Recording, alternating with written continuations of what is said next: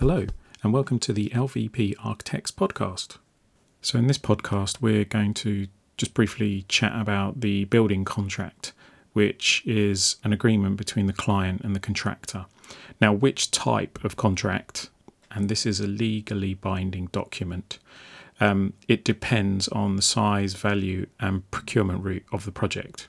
So a few examples. If you're doing a small extension to a house, the building contract, so that contract between the client and the homeowner, an example would be JCT. They do an awful lot of contracts. They have a specific tailored one that's a homeowner building contract. And you can go to the other spectrum where maybe it's a design and build project, and the contract you could use as a JCT design and build contract. And there's a multitude within each of these contract types that allow for things such as design portions, subcontractor design portions, with or without quantities, and so forth. So just to give you some more ideas of examples of types of contract. So there's the JCT homeowner, as I've mentioned.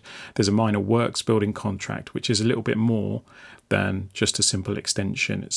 And then there's intermediate building contracts, so something more significant. So just to give an example, if your client is just wanting to do a very small extension, then you would look at a JCT homeowner building contract. It's specifically tailored to a homeowner. It's a contract between the homeowner and the builder, and it will cover them for the works. Whereas if you're doing a new lab building, maybe it's for a university, maybe they want to go design and build. In that design and build, the types of contracts, you could get a design and build specific contract. You could get a package deal or what's called a turnkey contract, or you could get a contract to design for specific elements only type contract. So it varies greatly. What you need to understand is not every single clause. What you need to understand is the difference between the types. So like I say, the JCT do quite an awful lot. NEC do ones as well. But if you really sort of are thinking what other types are there, so you've got your homeowner one, you've got minor works, which I believe is sort of like up to the value of 100,000 there or thereabouts. Then there's intermediate building contracts, which go beyond that. So if it's more than 100,000, it's more sophisticated, but it's not at the £1 million kind of spectrum.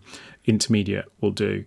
The standard building contracts are obviously of higher value, and these contracts are designed for obviously the traditional procurement. So they come in forms of lump sum contracts, measurement contracts, cost reimbursement contracts.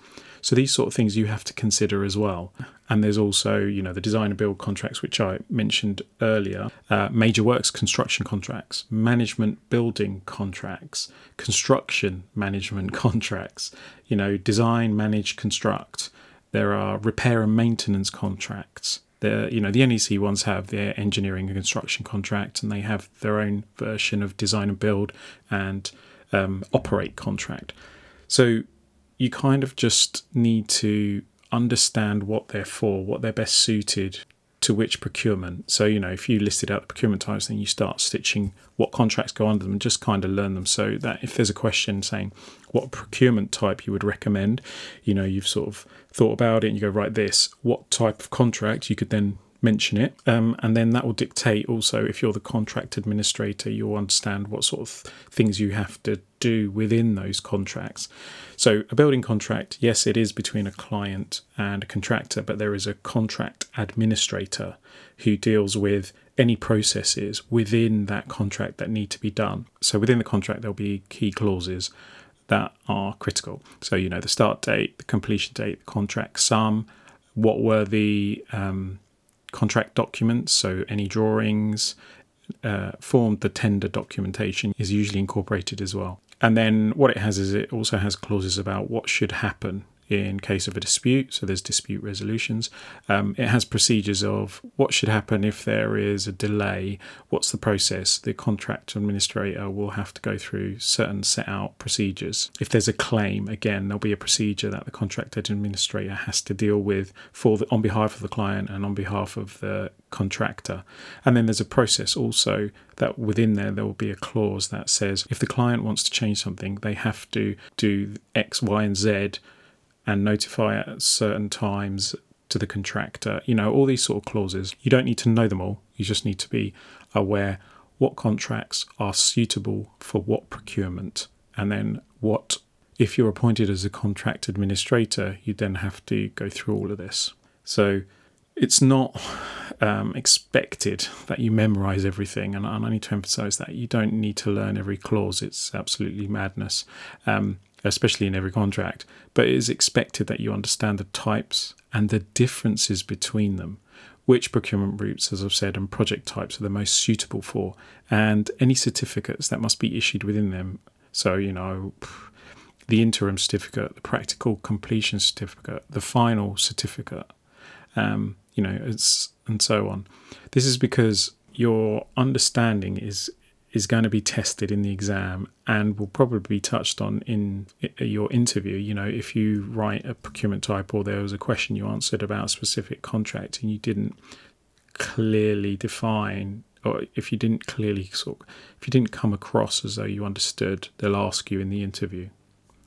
So there are some very good, helpful books and guides out there on each individual contract. I'll definitely recommend that you go to sort of the JCT website and have a little look there, just to understand. And they've got some guides, they've got some useful explanations of what their contracts are for and suitable for. You should be aware that there obviously are other contracts. JCT aren't the only ones who do it. They're just one of the most popular. NEC, like I said, get a handle of what types there are and what value they relate to. And again, to repeat myself, what's the procurement route? Which contract is best suited for that? Okay, enough of that, I think. And in the next podcast, we'll talk a little bit about roles. So see you then.